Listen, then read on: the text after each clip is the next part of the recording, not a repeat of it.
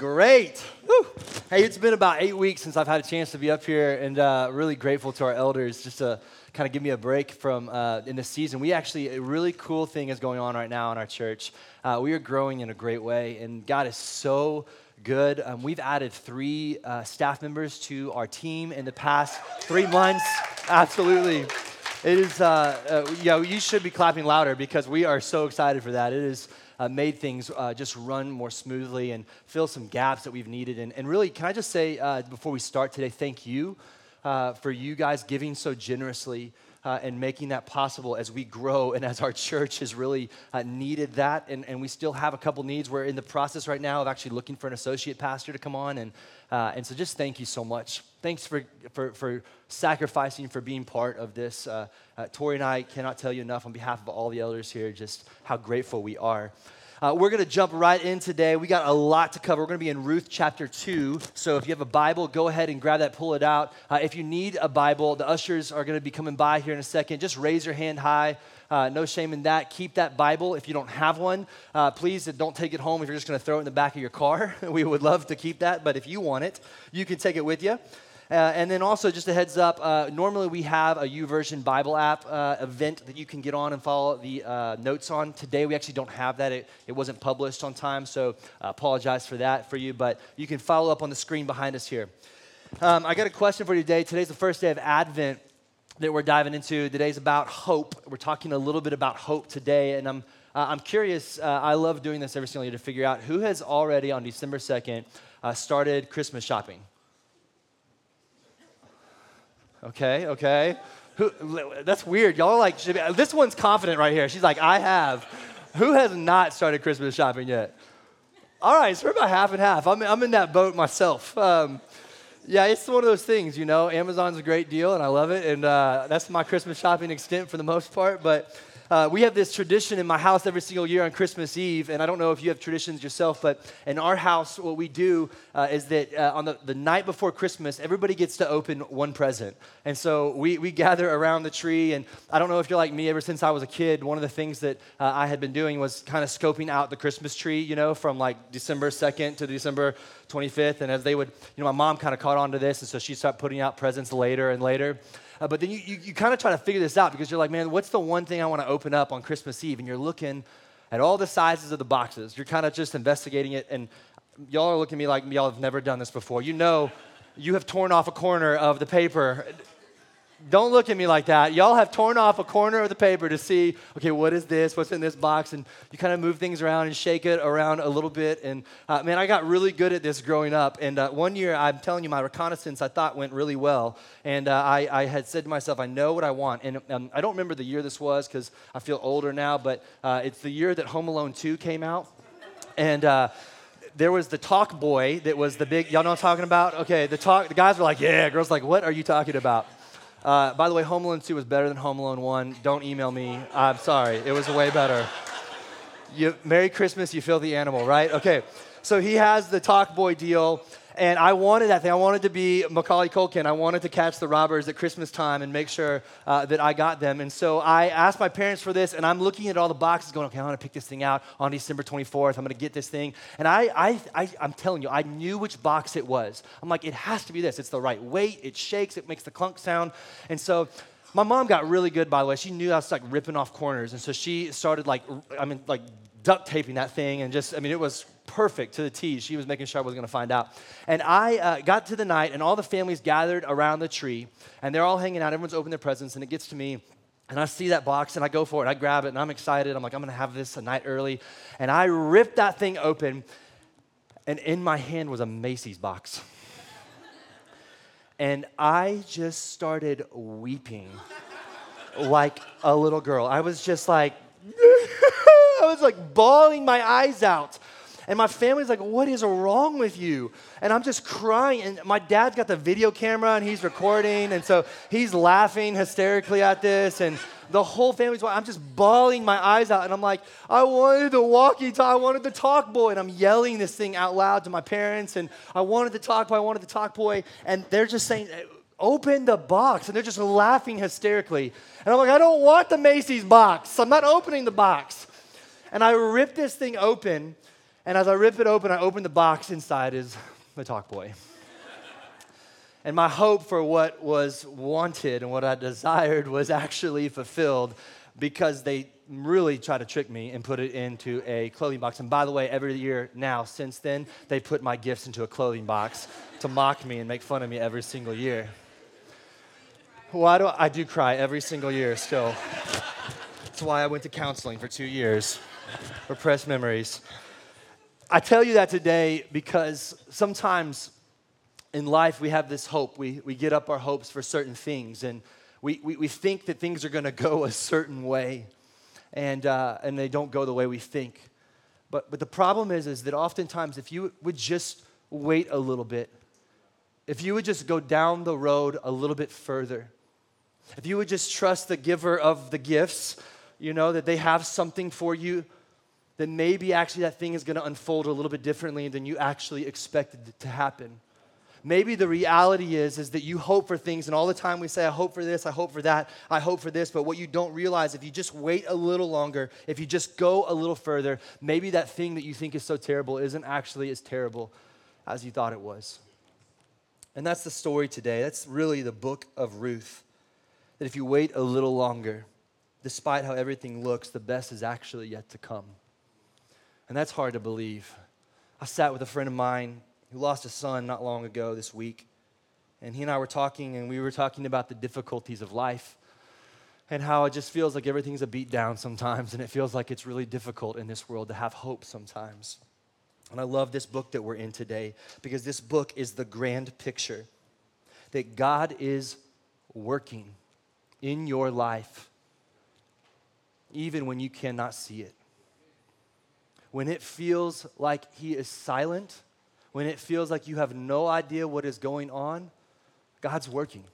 It is the promise that he gives to us. And we've been in Ruth, and the story of Ruth is it says that it was at the time of the judges. Okay, so the backstory here is they're in a time in a land where it says that people did as they pleased. They went the way that they wanted to go. And there's a family, Naomi and Elimelech, and they are Israelites. They are God's people, and they leave Israel because there's a famine in the land. And they are trying to find food. I mean, they're just trying to keep their family alive, but they go to a place called Moab. And Moab, if you don't know in the scriptures, is not a good place for the people of God to be. Moab has been the enemy of ancient Israel in a lot of ways. They actually were built out of an ancestral relationship, not ancestral, incestual relationship. Lot had sex with his daughter and had birthed children, and this is where the Moabites have come from. And so, hello, if you're like, the Bible is not really all that interesting, I'm sorry, but you must not be reading what I'm reading. It's fascinating in a lot of ways. And Naomi and her husband and their 2 boys, Mahlon and Chilion, they go to Moab. And right when they get there, her husband dies. In a foreign land, in a place where they don't belong. He dies, and they're left with the boys. And if things couldn't get worse for Naomi, her boys end up actually marrying 2 Moabites. And they marry these women, and I'm not saying that that was a full bad thing because we'll come to learn later that the character of some of these women are pretty incredible, but what we see is it's not the way that a mother maybe would have thought that her family was going to go. And this is what happens. Naomi goes through a really difficult time. I don't know if you can imagine, some of you maybe have lost a loved one recently, but if you lose your husband, and then your sons marry someone they're not supposed to be marrying, and then both of them end up dying. And this all happens in chapter 1. And she's left sitting in a foreign place with 2 women, 2 daughters-in-laws. And she tells them, she says, you just need to go back to your land. I'm going back to Israel. I'm going to go back home to where I belong. I've heard that the famine is going to end. I heard that it's coming to a close. I'm going back. And one of them says, no, they say, we're going to go with you. And she says, it's not wise for you. You won't be accepted really there, is what she tells them. And she says, you need to stay. And one of them goes, you know what, that logically, that makes sense. I'm going to stay back here. And so Orpah stays back. But then the other one, Ruth, says, no, I'm going with you. You're a widow. You're alone, and I'm sticking close to you. Where you go, she says, I will go. Your people will be my people, and your God will be my God. And we see her profess a faith in this God of Israel. And she travels back with Naomi, and that's where we pick up right here at the beginning of chapter 2. If you have the Bible, open it up. We're going to start in verse 1 here, and we're going to read through this. Now, here's the deal. We're going to do a little Bible study today, okay? So I need you to pay attention and to really lean into the text. If you don't have the text up, it will be on the screen right here. But I want you to see the words. I want you to see that I'm not making this up. I'm not just trying to create something for you today to try to lift your heart. I think God actually created something today to lift your heart. And I want you to see what he has to say to you today, okay? We're in chapter 2. Here we go. Verse 1. Now Naomi had a relative of her husband's, a worthy man of the clan of Elimelech, whose name was Boaz. I love that name. Everybody just say it with us. Just say it loud and strong. Boaz. Boaz. Woo, y'all are good. I like it. And Ruth the Moabite said to Naomi, let me go to the field and glean among the ears of grain after him in whose sight I shall find favor. And she said to her, go, my daughter. So she set out and she went and she gleaned in a field after the reapers. And she happened to come to a part of the field belonging to Boaz, who was of the clan of Elimelech. And behold, Boaz came from Bethlehem. And he said to the reapers, the Lord be with you. And they answered him, the Lord bless you. And Boaz said to his young man who was in charge of the reapers, whose young woman is this? And the servant who was in charge of the reapers answered, oh, she's the young Moabite woman who came back with Naomi from the country of Moab. And she said, please let me glean and gather among the sheaves after the reapers. So she came and she continued from early morning until now, except for a short rest. And Boaz said to Ruth, now listen, my daughter, do not go and glean in another field or leave this one but keep close to my young women. Let your eyes be on the field that they are reaping and go after them. Have I not charged the young men not to touch you? And when you're thirsty, go to the vessels and drink what the young men have drawn. And she fell on her face, bowing to the ground, and she said to him, why have I found favor in your eyes, that you should take notice of me, since I am a foreigner? And Boaz answered her, all that you have done for your mother-in-law since the death of your husband, it has been fully told to me. And how you left your father and your mother and your native land, and you came to a people that you did not know before. The Lord repay you for what you've done, and a full reward be given to you by the Lord, the God of Israel, under whose wings you have come to take refuge. And she said, I have found favor in your eyes, my Lord, for you have comforted me. You've spoken kindly to your servant, though I am not one of your servants.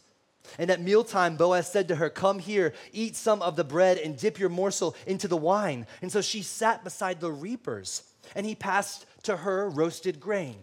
And she ate until she was satisfied, and she had some left over. And when she rose again to glean, Boaz instructed his young men. He said, let her glean even among the sheaves. Do not reproach her.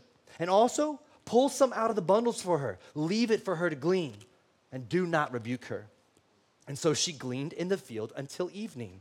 And then she beat out what she had gleaned, and it was about an ephah of barley. And she took it up and went to the city, and her mother-in-law saw what she had gleaned, and she also brought out what she had left over from the food after being satisfied. And her mother-in-law said, where did you glean today? And where have you worked? Blessed be the man who took notice of you. And she told her mother-in-law with whom she had worked, the man's name with whom I worked is Boaz. And Naomi said to her daughter-in-law, may he be blessed by the Lord, whose kindness has not forsaken the living or the dead. And Naomi also said to her, the man is a close relative of ours. He is one of our redeemers. And Ruth the Moabite said, besides, he said to me, you shall keep close to my young men until they finish the harvest. And Naomi said to Ruth, her daughter-in-law, it is good, my daughter, that you go out with this young women, lest in another field you be assaulted. So she kept close to the young women of Boaz, gleaning until the end of the barley and the wheat harvest. And she lived with her mother-in-law. This is the word of the Lord. I love this. Praise be to God. I love this because at the end of chapter 1, as you're getting into this chapter, it has been suffering. And we go through seasons like that where it's like, dang, I've just been hit and hit and hit again. And it's coming after me. And I love what the author is doing here. The author is brilliant. He or she, we don't know if it's a he or she, they are writing in a way that they're trying to open up a little bit of glimmer of hope. They want to show you a little bit of the light in the crack, if you will. And so at the very end, if you look in chapter 1, I want you to see the very end of this. In verse 22, check this out. After all of the deaths in the family, this is what it says. It says, so Naomi returned, in verse 22, chapter 1, and Ruth the Moabite, her daughter-in-law. But by the way, I want you to notice this. They're going to point out how many times she's a foreigner or she's a Moabite. This woman is an immigrant, okay? I'm not making a political statement today. I'm just telling you right now that God's eyes are on the immigrant. This is clear in this text over and over. Moabite and foreigner is listed over and over. We'll talk about that more in a second. And this is what it says. Ruth the Moabite, her daughter-in-law with her, who returned from the country of Moab, and check this out, and they came to Bethlehem at the beginning of the barley harvest. You can't read the Word of God like it's a newspaper, friends. You've got to read the Word of God like it's a movie script. You have got to put yourself in the feelings, in the place of the people. Now, I'm not saying that how you feel is how they feel, and that's truth. What I'm saying is you've got to live in the story. These people have had hurt after hurt and pain after pain, and all of a sudden there's a glimmer of hope, a light in the crack, if you will, and it says this, that they returned to Bethlehem. The name of Bethlehem means house of bread. The house of bread that was under famine, that went dry, they returned, and now they're back, and the basket is full, y'all. The basket is full, and not only that, it's barley harvest time. It's the beginning of the seasons, and they're going to have a chance to begin to take from the barley and begin to build back up, and God has begun to provide for them, okay? God does not forget you. God will provide for you hope. My question for you today, are you looking for it?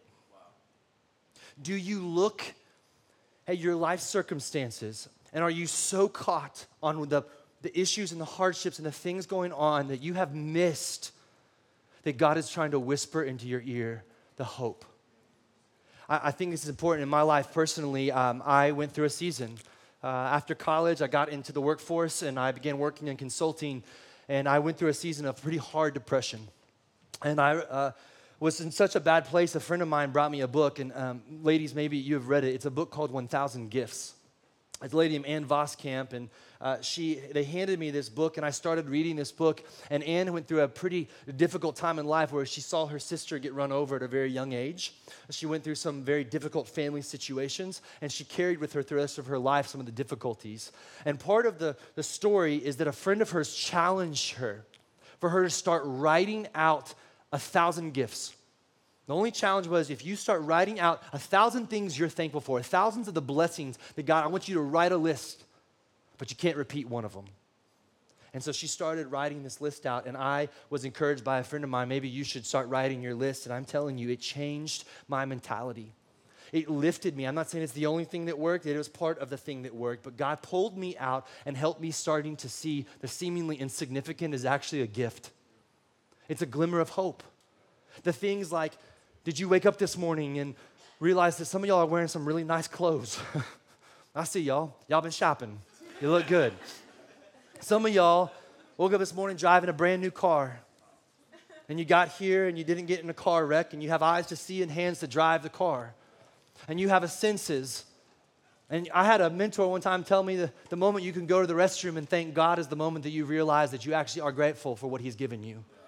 Because you have a health and a system and a body that is working properly. There are people that don't have that. You're breathing today, and that in and of itself is a gift from God. And so what God is saying, look up to the hope, look up to the things I'm providing to you. I'm trying to teach the guys I'm running with right now at UT, hey, look for the things you're thankful for.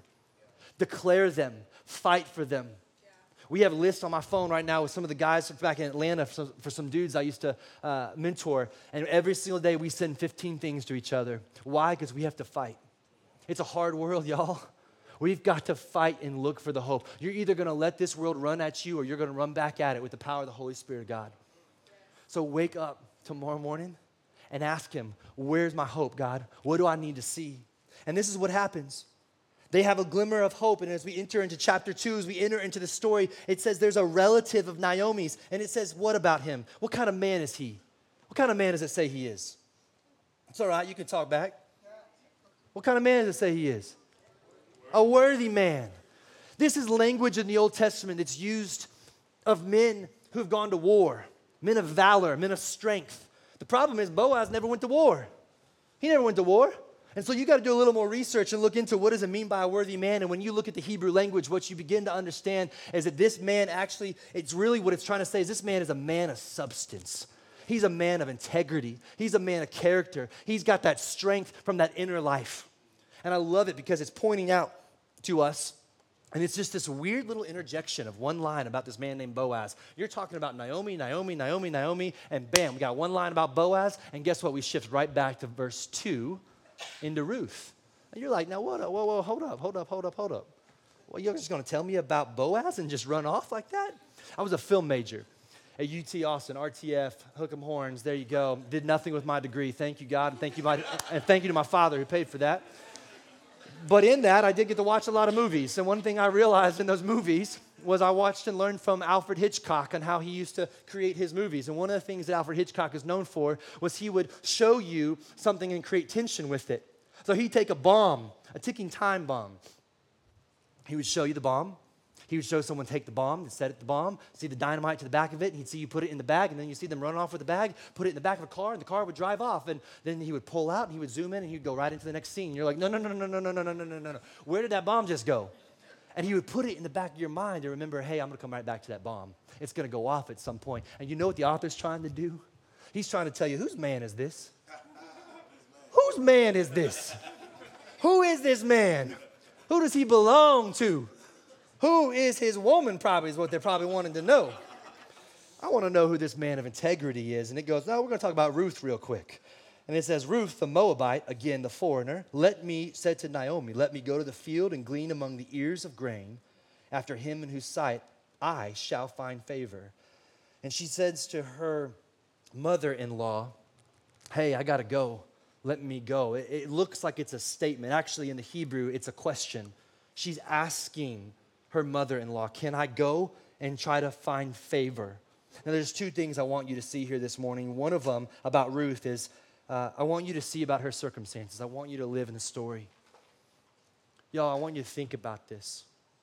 A widow, a woman who has not have kids, who is in a foreign land, who's with the wrong people, is probably not received very well by the majority of people of the place that she's in. She's probably not a virgin, so therefore she's tainted and probably not very much wanted anymore. She's bankrupt. She's broke. She doesn't have any money. And her life is not going well. It is not going the way that she thought. And you think maybe that she woke up one morning while she's in Israel, in Bethlehem, and thinks to herself, did I make the right decision? Should I have come back here? And what you're going to see in Scripture is that this woman is holy. Y'all, she is a good friend. She is loyal. She works really hard. She is humble. She takes initiative. And she has an active faith, and she goes at it. And what we see right here is she's going at it. She's not going to sit around and let the world push her back. She's going to turn to her God, and what does she say? I shall find favor. She does not say, Lord, would you please bring me some favor? I'm not saying anything's wrong with that. This woman made a declarative statement. Let me go to the field, glean among the ears of grain, and whose sight I shall find favor. She says, I will find the favor. I will go look for it. I will go look for the hand of God. I trust in him. I will go after the hand of God. Some people say, man, oh God, it's going to get better. I know it's going to get better. And I'm not saying that it's okay that there are times and seasons that you got to sit still for a little bit and maybe wait on the Lord. I think the story of Scripture, the advent, the coming of the King is a waiting on the Lord. But there's also a reality at some point, I've got to get up, ask and call upon God, and I got to go out and get after it. You know what I mean? And this is what she's saying this morning. Some things are hard, but God's not going to fail me. I'm going to find my favor. I will find him. She's not denying how hard her circumstances is, but she trusts how good her God is. And she goes out, and Naomi, who knows what she's thinking, in a time where it says people do what they want, she's going to send a widowed woman out into the fields by herself. She says, go, my daughter. I mean, I already lost my husband. I lost everything else. I mean, we have no other choice. Go, my daughter. And she sends her. And check this out. Look at verse 3, y'all. If you missed this, you probably missed the majority of the rest of Ruth. It says this in verse 3. So she set out, and she went, and she gleaned in the field after the reapers. And she happened to come to the part of the field that belonged to Boaz. She just happened to come along that field, didn't she? She'd never seen Boaz before. She didn't know about Boaz. She's in a place where I'm sure there's fields all over the place. This is an agrarian society after all. And guess what happens? She happens to come upon it. Now, you probably are asking yourself, what do you mean she happens? Well, that verse, that word in the Hebrew right there is her chance, chanced upon. Her chance chanced upon this field. What is going on here? You're like, God, wait a second. I didn't know God's about chances and luck. Another way of saying it, as her luck would have it, she showed up on this field. You see, the author is putting something in there to make a little humor out of this. He's trying to, wake you up a little bit and go, there is nothing chance about this, that she's going to show up at a field for a guy who's going to provide for her. Oh, and by the way, he's a relative of the woman she's living with.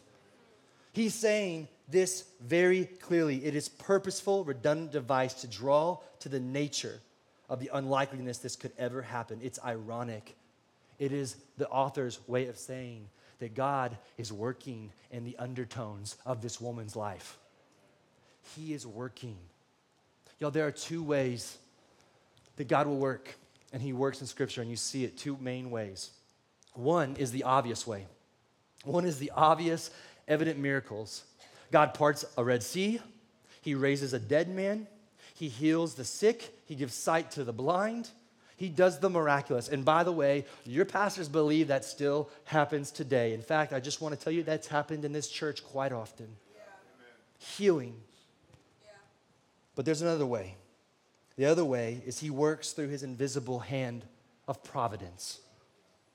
An angel doesn't speak, but God provides through the circumstance. We believe God puts us in a place where we're supposed to be at the right time with the right people in the right situation. How many times have you ever said that, man, I was just in the right place at the right time? And we just give it up to chance. It was just chance. I was in the right place. We just happened to stumble upon something together. God is trying to tell you today, no, he is at work in the providence. He's at work in the little details of your life. You may not see him, but you know where you really see this is if you look backwards in your life right now. Look backwards. Look at your life and see the dots that are connected. Y'all, I'm standing here because one day, years ago, I was living in College Station. Yes, I know miracles do happen. The Lord sent a missionary to the land to bring light to the darkness. I'm kidding. I'm sorry. Y'all think I can't ever get up here without making a joke about Aggies. I'm sorry. I lived for 2 years in College Station, and they ripped me up, okay? But I love y'all. But I was there, and I worked in a consulting firm, and I started out as an executive assistant to the president of the company. I was one of two. And I got to learn the company by following him around. And I was not in charge of his calendar. They wouldn't put some fool like me in charge of that, but they put the other lady part of it. And one day, I just happened to look at his calendar. And I saw on that calendar there was an appointment with a guy who was very well known and who was somebody who I admired deeply and had impacted my life from afar. And I saw this, and I went to him and I said, sir, is there any way I can come sit in on this meeting and just learn and hear? And he said, absolutely, come on. Just as chance would have it, he would let me do it. And I got to share in that meeting how much this person had impacted my life, and they gave me their card, and we started talking, and a year and a half later, I ended up working for this guy. And that guy ran a church, a very large church. And that guy ended up being the reason that I actually now am even standing here, because he gave me a chance to work as a pastor in a church. And I'm now standing before you today because I happened to look at an appointment on a calendar for a guy who gave me a chance. Look at God. Won't he do it? And you know that's what it says. And you know that's what this scripture is all about. Won't he do it? That's exactly what's going on here. Proverbs 16:9 says, a man plans his way, but God directs his steps. And so when you say things like, it just happened to be this way, you are undermining the hand of God in your life. Don't undermine him. Give him the credit that the Lord is orchestrating these things together. And the spotlight shifts again. Man, we were only on verse 4, and we got 23 verses to go. Guess what? I only got 45 minutes, so we might not finish all of this. But check this out. It says this in verse 4. And behold, Boaz. I love that so much. You know, in Scripture, when God says behold, he says, get your eyes on this real quick, y'all. Look at this real quick. He says, behold. Boaz came up from Bethlehem, and he wants you to shift back again with the spotlight to this man. And it's a dramatic shift. It's kind of like one of those moments the king comes out, and it's like, dun, dun, dun, dun, dun, Boaz. And you're looking at this man, and guess what we see about him? He is a phenomenal, men, hear me, he is a phenomenal example of a single man of God. Okay, there are no perfect people in Scripture other than Jesus. Let me make that real clear. This man had shortcomings, and he had issues like all of us. But this man, you will see as we look at this real quick, all of the great things about his life and who he is. A really cool fact about him, he was a strong man. He was a noble man. He's a man of character. We see that. But we read later on in Scripture, as Solomon builds a temple, one of the pillars in the temple of Solomon's temple, he put the name Boaz on. One of the few pillars, the main pillars. Why? Because this is a man who could carry a load. This is a man who could stand sturdy and strong in a time. And what we see immediately right away is this man was a kind man and he was a godly man. You're like, how do you know that, Nick? Well, read the next verse. Glad you asked. The Lord be with you, he said to his workers. And the Lord bless you, they said back to him. How many of y'all rolled up to work recently and your boss said, the Lord be with you? And you responded, and the Lord bless you too, brother. It's just not happening very often, y'all. Unless you're working for Chick-fil-A, God bless them, it is not occurring. I love this. His workers, his servants in the field, look at this man and they see him and he has created a wonderful place for them to work, that they would bless him as he comes in. And Boaz is a shepherd to his people. Do you realize that maybe you are the only person, the closest thing to people in your office have to a pastor? Do you realize today that you might be the closest thing in your fraternity that person has to a pastor? You might be the closest thing today where you are that those people have to a pastor. Y'all worry about trying to get them here to church. We're worried about telling you, understand you're in a ministry right now. Your office, your workspace, your neighborhood, it is your ministry. You don't need to get out of business to become a pastor. You're the closest thing those people have. And you need to find some honor in that. He asked the question, whose woman is this? I probably say that with a little bit of joking nature. I don't know if it was said that way. In fact, if I'm honest with you, I don't believe really much in this text at all. There's much about an attraction. We all kind of get the sense of where this thing's going, okay? I'm not going to break any news for you here, what's going to happen, but there really isn't much of there's no evidence in this that there's an attraction between these two. There's no evidence in this that he has a thing for her. There really isn't. It shows in the scripture right here, he just wants to know what family does she belong to? Where is she coming from? And I love it. Her reputation is made much of already because the main servant, verse 6 responds. He said, this is the Moabite woman. This is the one we heard about. This is the Moabite woman who came with Ruth, or came with Naomi back here. And I love that her reputation as a foreigner has already been known in the land that she's in. And that these servants said, this is the one we've heard about. She came back with the Israelite. She's not an Israelite. And her reputation is now known. And I love how he responds. The worker goes on to say, by the way, she's been working, verse 7, since early morning. She's a hard worker.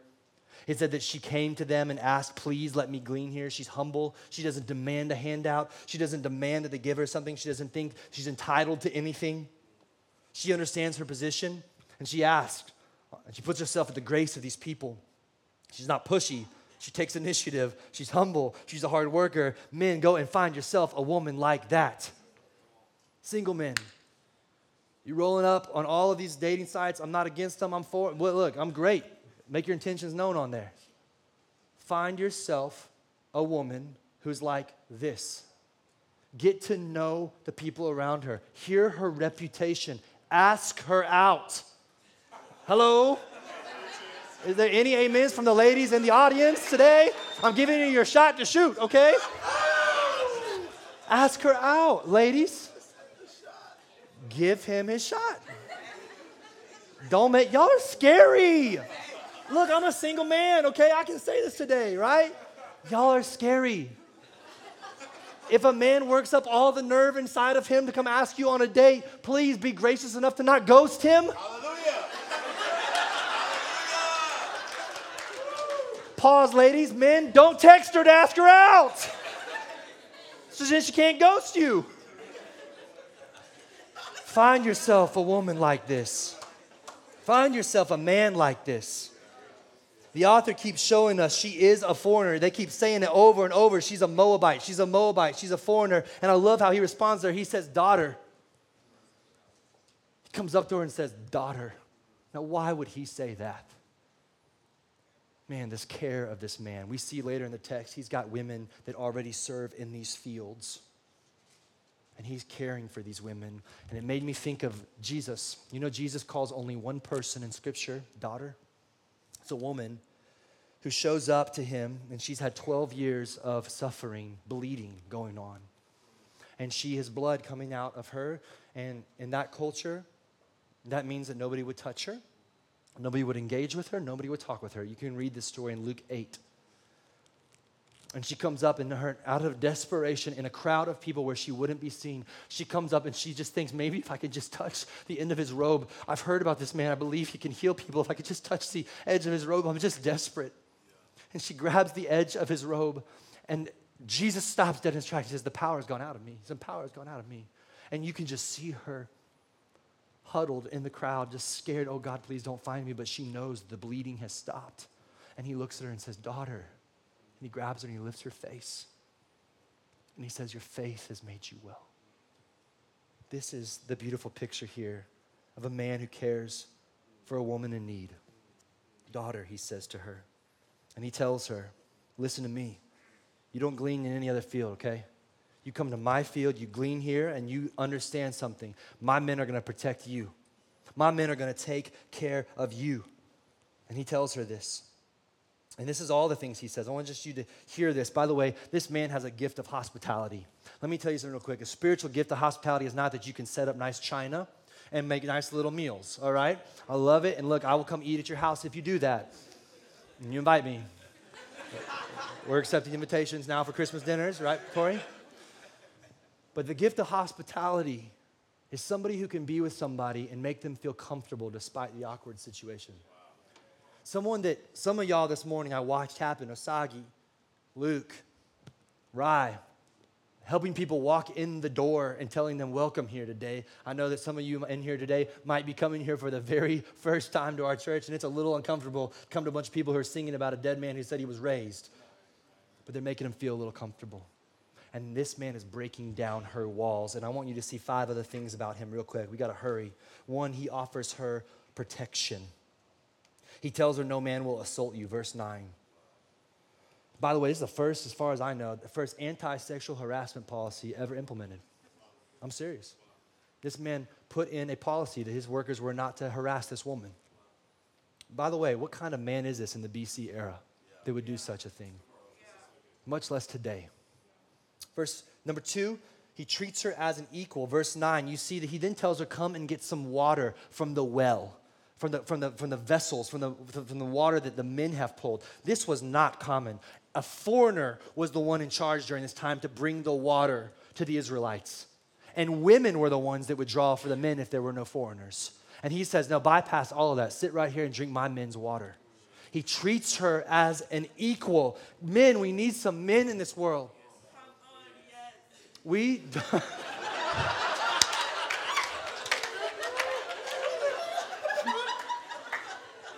I get an extra minute for that, right? Okay, all right. That was awesome. He treats her as equals. We need men who will not just shave, boys who will just shave, but men who will stand up for women right now. Like, some of you college guys need to know, like, it's time to grow up. I love you, but you need to not let your friends talk about women that way. We need to change things right now. And it starts with us. Yes, you can clap for that. That's a worthy thing to clap for. That was awkward. Okay. Either you got to do it or you don't. I don't pick one or the other, people. 3, he's highly hospitable. He invites her to the table to eat with him. This is just, this is countercultural, y'all. What the workers would feel when she sat down at the table with the worker men at noon break. And they eat together. And he doesn't just do that, but he serves her. Number 4, I wrote, he goes further. He's counterculture. He serves her. In a patriarchal society, a man hands her. It says, look at this. It says, he passed her the roasted grain. He served her. In verse 5, he's extraordinarily generous. This man goes above and beyond. If you keep reading down, and not verse 5, I'm sorry, number 5, verse 15 and 16, he tells his workers as they're getting out from work, he says, look, listen to me. Don't let her just glean on the edges of the field. The gleaning, by the way, I think I missed part of telling you this. Gleaning was where on the edges of the field, workers would leave their crop, and people would pass by, poor people would pass by, and God, who has a heart for the poor, demanded in his law that they would leave those things so that poor people who are traveling and passing by could grab off the edges of the field. He says, don't just let her glean off the edges. I want you to pull out some of the crop from the bundles, and I want you to put it on the ground so that she doesn't have to even pull it. And he says, let her then come behind you and pick it up. And it was so much that you will see in verse 17, she had an ephah. That was enough for, we know this from 1 Samuel, that was enough for 50 warriors in the army to eat. And this woman must have been strong, y'all. She was cross-fitting. Okay? Because it's about anywhere between 25 to 30 to 50 pounds. And she's carrying this thing all the way across back home, and she takes it back to Naomi. And I want to be clear again. There's no indication that this man has some sort of desire to like date her or any sort of sexual like desire to be with her or relational romantic interest yet. It's not in the text. But what we see in the text is this question that she says. Verse 10, check this out. She says, then she fell on her face and she said, why have I found favor in your eyes that you would take notice of me, a foreigner? It's like Psalm 8:4, where the psalmist writes, who am I, O Lord, that you would be mindful of me? If you're not asking this question at this point in the text, I don't know where your mind is. Why is he doing this for her? And I think there's a lot of reasons. He tells her, he answers it. Verse 11, one of the things he says is, look, he answered her, all you've done for your mother-in-law, it's been told to me. He's heard about it. You left your land, you came here to this people that you didn't know, and he prays for her. He says, the Lord repay you and all you've done in a full reward, under whose wings you have come to take refuge. She says, the Lord will repay you. I love that his prayer, by the way, he answers. The Lord repay you, that he would give you refuge. And then, by the way, he answers his own prayer. Hello? Sometimes we are the answer to our own prayers if we just do something about it. And he answers it. And I think the question still goes, is that really all the reason why? The only reason he helps her reputation? I actually think it's deeper than that. And I think it's the whole point of this text today. I'm not fully positive and sure, but enough to the point where I actually read this and came to the conclusion that, oh my gosh, this makes absolute perfect sense to me. If you know who Boaz is, if you flipped to Matthew chapter 1, you don't have to go there, but just listen real quick. If you flip to Matthew chapter 1, there's a genealogy in there of the story, the line, you know that thing you skip over every time you read the Gospels? There's a genealogy in there, and in it, it tells the lineage to the line of David all the way to Jesus. And in this lineage, I want you to hear this, there's a woman named Rahab. She was a prostitute. You can read about her in Joshua before the time of the judges. She was a prostitute who God would work in and through, and he unfolded his redemptive plan for his people. And so she, Rahab, was at a time where the land was being invaded and being taken back, and she hid these men who were Israelites from their enemies.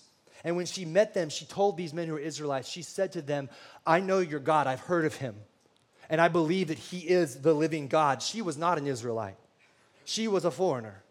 And she said, I know of your God, and I believe in him, and I'm going to therefore help you and hide you. I believe in what God is doing here. And she hid these men, and these men survived. And after these wars were won, and the land was occupied by the Israelites, the scriptures say that Rahab lived among these people as a foreigner, a former prostitute. And guess who she married? A man named Solomon. And guess what? They had a son. And guess what his name was? Ding, ding, ding, ding, ding. Boaz. Do you see? This man was no ordinary man. His story is what shaped his life and led him to a place that when a foreign woman in a destitute land comes to him, God has prepared his heart to provide for her. He has readied him by his story and his circumstances to prepare him. It was no coincidence. He had been uniquely molded by his story to receive a foreign woman. And you know that his mama told him, hey, you look out for these women. I love it. God is amazing. The point of this message today is that God uses the circumstances in our life to shape us for the future, to be used by him providentially in the lives of other people. This is the story of Boaz. So what does that mean for you today? Another way of saying this, by the way, is that your mess right now could become your message if you let it. Another way of saying it, if you like that, the pain that you embrace now is a pathway to the purpose God has for you. And one of my friends says it this way when we were talking about it. He said, God uses what we think are the stains of our story for the fame of his glory. This is how God works, y'all.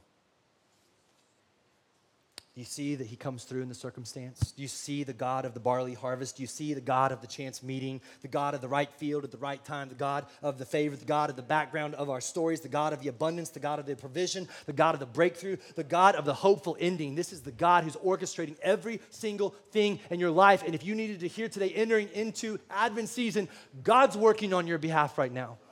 And if you needed to hear that today, I'm telling you that if you cannot see what God is doing, just wait a little longer. Wait a little longer.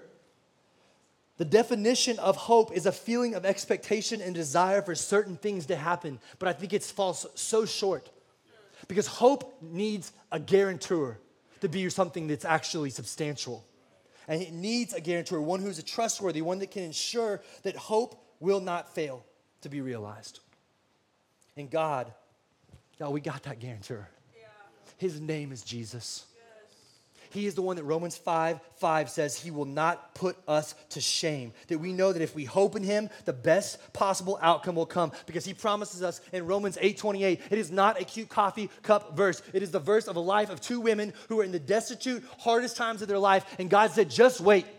I'm working some things out for all of those of you who love me. And this new believer, Ruth, is getting a real big picture of that. God gives hope to the hopeless, y'all. We are the foreigner. We are the abandoned. We are the desolate, needy, lost.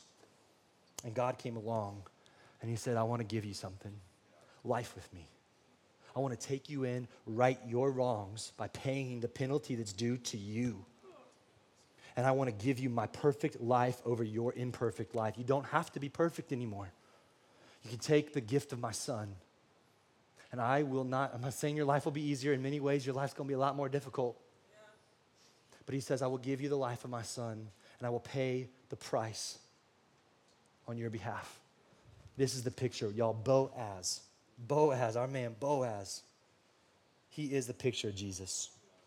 He is the one, like Jesus, who took in under his wings. He is the one, like Jesus, who makes a place at his table. He is the one, like Jesus, who dines with us, fellowships with us, and brings us in. And nothing, y'all hear me, don't fall asleep yet. We're finishing. Nothing will keep you from his table if you are in Christ.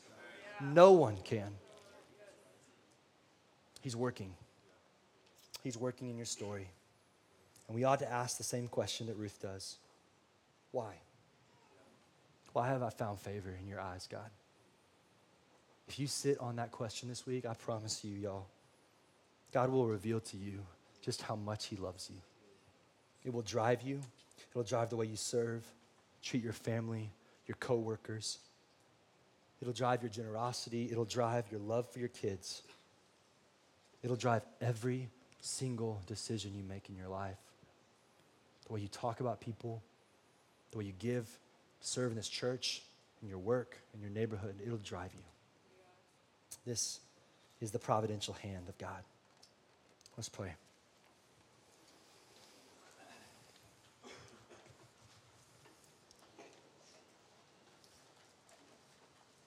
Just with our heads bowed and our eyes closed, if y'all don't mind, just as much as you can, just sitting still for a second. The band's going to come up. I just want you to ask real quick today. God, would you show me how you're guiding with your hand in my life right now? God doesn't need your fancy words. All he needs is a heart that longs for him. And just ask him, Lord, would you show me in my heart, in my mind? Give me glimpses this week of how you're guiding me, please. Lord, let that be fuel to my fire. And I pray for those of you in here that maybe you're a guest of somebody, for those of you who don't have a relationship with God, I just want to give you a chance to tell God today that you need him, that you tried to do life on your own way, and that he actually has been there all along. Friend, he doesn't want you to clean yourself up today. He wants you to come to the table of plenty, the God who provides the abundance, the God who provides for you, and just surrender your life to him. He's not asking you to figure it all out, to get it all right. He's saying, come to me. I will lead you. I will guide you. I will make things work in your life for good. Just tell him that's all you got to say is, I need you and I want you.